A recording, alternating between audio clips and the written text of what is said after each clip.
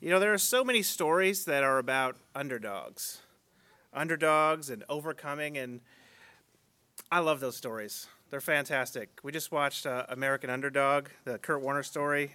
It's a great family movie, and those stories it does something to us. We love the guy who's pushed to the very brink, to the very edge of what he knows he's capable of, what he has, the feelings he has about himself, and the grit that we see. We see them come to the very edge, and then we see them overcome, and it's exciting. And it gives us hope. It gives us hope. It makes us feel like we can overcome.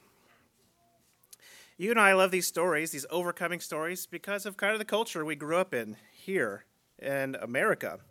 We admire the people who can, pull themselves up by their bootstraps. We admire that. That's how our American culture and our values really, we value those things. We value people who can do that. Have you been influenced by the culture around us? Have you been influenced by some of the American culture that we see, and have you examined it?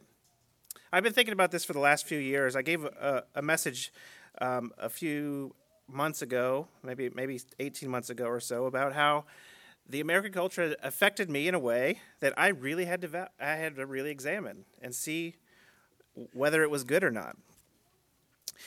Because really, our Christian values should impact who we are, not the society around us.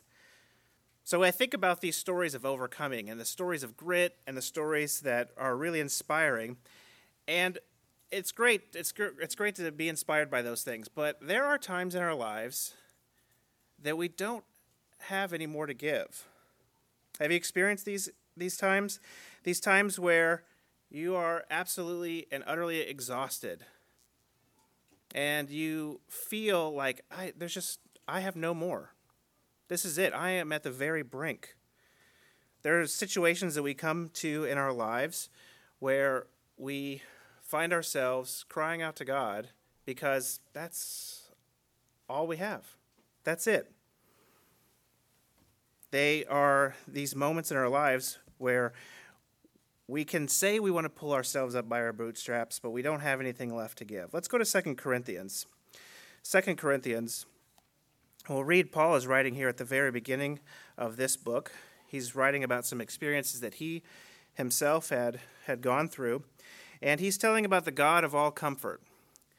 And he says here in 2 Corinthians, I'm going to read this out of the New Living Translation, because I think it's very clear here. It's just it'll be a little bit different than what you have. So he's talking about the God of all comfort. But then in verse 8, we read this. We think you ought to know, dear brothers and sisters, about the trouble that we went through in the province of Asia.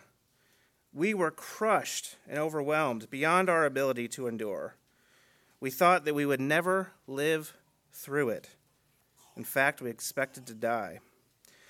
But as a result, we stopped relying on ourselves and learned to rely only on God.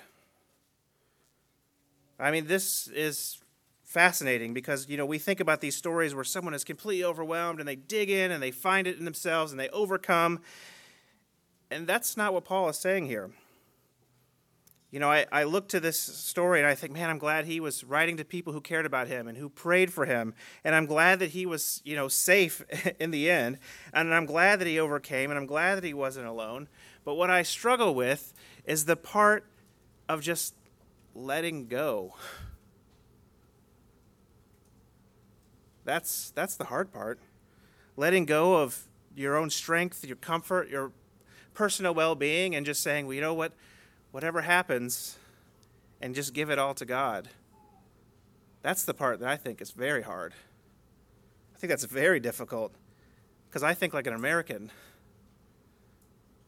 I think that whatever your mind sets to do, you can do it. You can overcome. Work hard for things, and you will achieve what you put into it.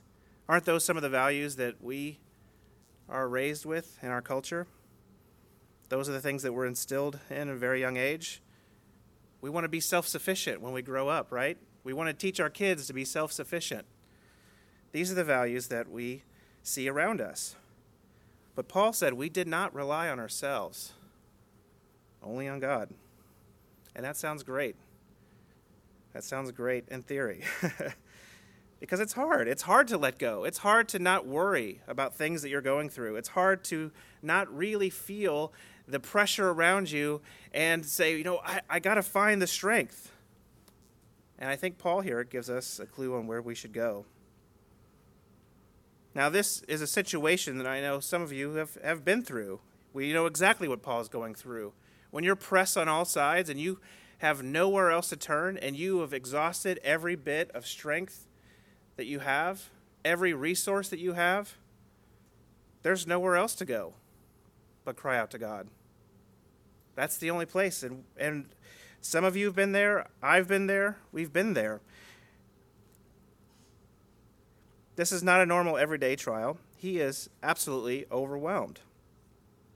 I think back to the man who needed his son to be healed, and he knows his weakness. He knows where he was short. And he said, I believe, but I need you to help the parts that I don't believe. And that's the part of letting go, I think, in some of these situations that we find ourselves in. We have to know our weaknesses. So what is the balance between finding sort of the strength that we have within ourselves? That's sort of the philosophy of today. Just find your inner strength and faith. What is the balance between them? Let's go to Jeremiah 17.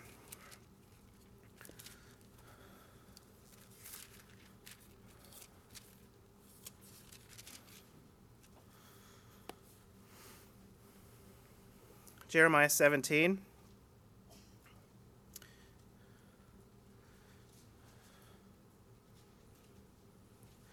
And verse 5 says this. I have the ESV. It'll sound just a little bit different. Thus says the Lord, verse 5, cursed is the man who trusts in man and makes flesh his strength, whose hearts turn away from the Lord.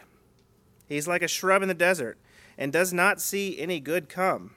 He shall dwell in the parched places in the wilderness, in an uninhabited land.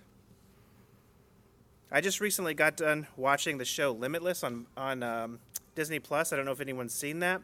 It's about an actor, Chris Hemsworth, and he's older. He's feeling older as a dad with young kids, and so what he's trying to do is find out where his weaknesses are as a human, his health. He wants to know about his health and his stress levels and how he can sort of make sure that he has a long life to be there for his kids. And in the middle of this, he finds out that he takes a DNA test and finds out he is very likely to develop Alzheimer's. Both sides of his family have it in his family. And I think the show, it was kind of encouraging the way it ended, but the pursuit, I think, feels noble, right? I want to do everything I can. I want to make all the healthy choices. I want to alleviate all the stress that I can in my life so that I can live a long life. Taking care of yourself is good. I think it is good. But how much control do we actually have? When we go home and drive home today, how much control do we have over everybody else on the road? How much control do we have over our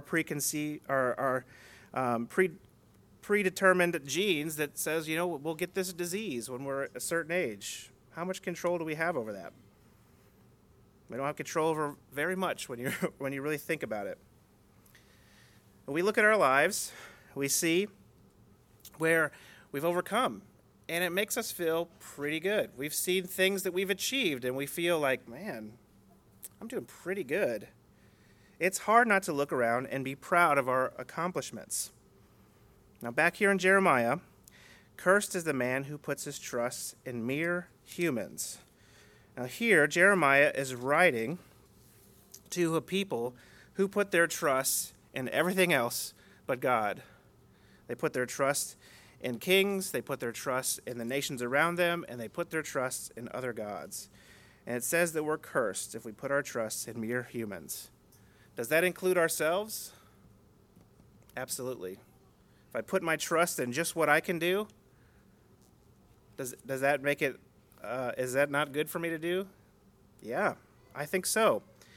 This is the same section of Scripture we see in verse 9 that says that the heart is deceitful above all things. Now, how can I trust that? But verse 6 here says that if we trust in man, including ourselves and our own abilities, we're parched. Like we're someone who can't drink enough to be filled, to be nourished, to be strengthened. But on the contrary, verse 7 through 9, the person who trusts in the Lord is planted by water. Is planted by water. The roots are sent out to the stream, and that person, verse 8, does not fear when the heat comes, because you know you're going to get filled. You know that you're going to get replenished. Paul, in his letter, he was in a place where he was feeling the heat. He was feeling the heat. Now, he said after that, we stopped relying on ourselves and we relied on God. How do you get that kind of trust? Does it only happen when you go through difficult situations? Can you only reach that level by going through very difficult times and having nowhere else to turn? Because I want to have that trust, and I want to have that trust before those difficulties come. If you've been through a serious trial, you know that desperation, and you know that you only have one place to go, and you know that you can't trust mere man, as we read here in Jeremiah. So how do you build that trust before those days come? I have thought about this for quite a while. It's to be thankful. If you're in a time of peace and blessing, be thankful. Now, what does that do? When you start to think of God as the giver that he is, you really stop boasting about your own achievements. When you give thanks to God for the successes that you have, you stop ascribing everything to yourself. And then you start to see how God has worked in your life. You start to see the characteristics that he's instilled in you. You start to see the gifts that he's given you to overcome. You see the life experiences that you've gone through, and you've built strength through those life experiences. And then you start to see his hand in the things that you weren't able to control. I mean, every breath right now that you're not even thinking about, God is sustaining. Remember King Nebuchadnezzar in Dan 4, and he looks out at this great city and it says, "Look at all this that I've created. By my own mighty power, I have built this beautiful city." We look at that and we laugh because we see that he is basically immediately humbled. But that's a person who's not relying on God. In all this, I'm not saying that we're sort of mindless vessels, that we don't have free will and that we can't choose and that we can't find strength. But what I'm saying is, us who have aligned ourselves with God and who have made a commitment to him, do you rely on him? Or are you relying on yourself? When you and I start to see God's hands in our lives, gratitude will come easier. In the good times, start noticing the good that you have and give thanks for it. Because there are times that we will face persecution, trial, uncertainty, health problems, difficult times that we'll be overwhelmed. In those moments, we will call out to God for relief because we know that he hears us. So let's call out to God now in thanksgiving. Let's make it a habit to consider our lives and attribute the good that we have to the loving Father who gave to us. And when we do that, we're going to create the ability to stop relying on ourselves and start relying on God. Now, the last statement that Paul said in 2 Corinthians, after he said that we will rely on God, he said, we stopped relying on ourselves and relied on God who raises the dead. Now, he was worried about his life, and maybe sometimes reading that, you're like, whoa, that seems to come out of left field.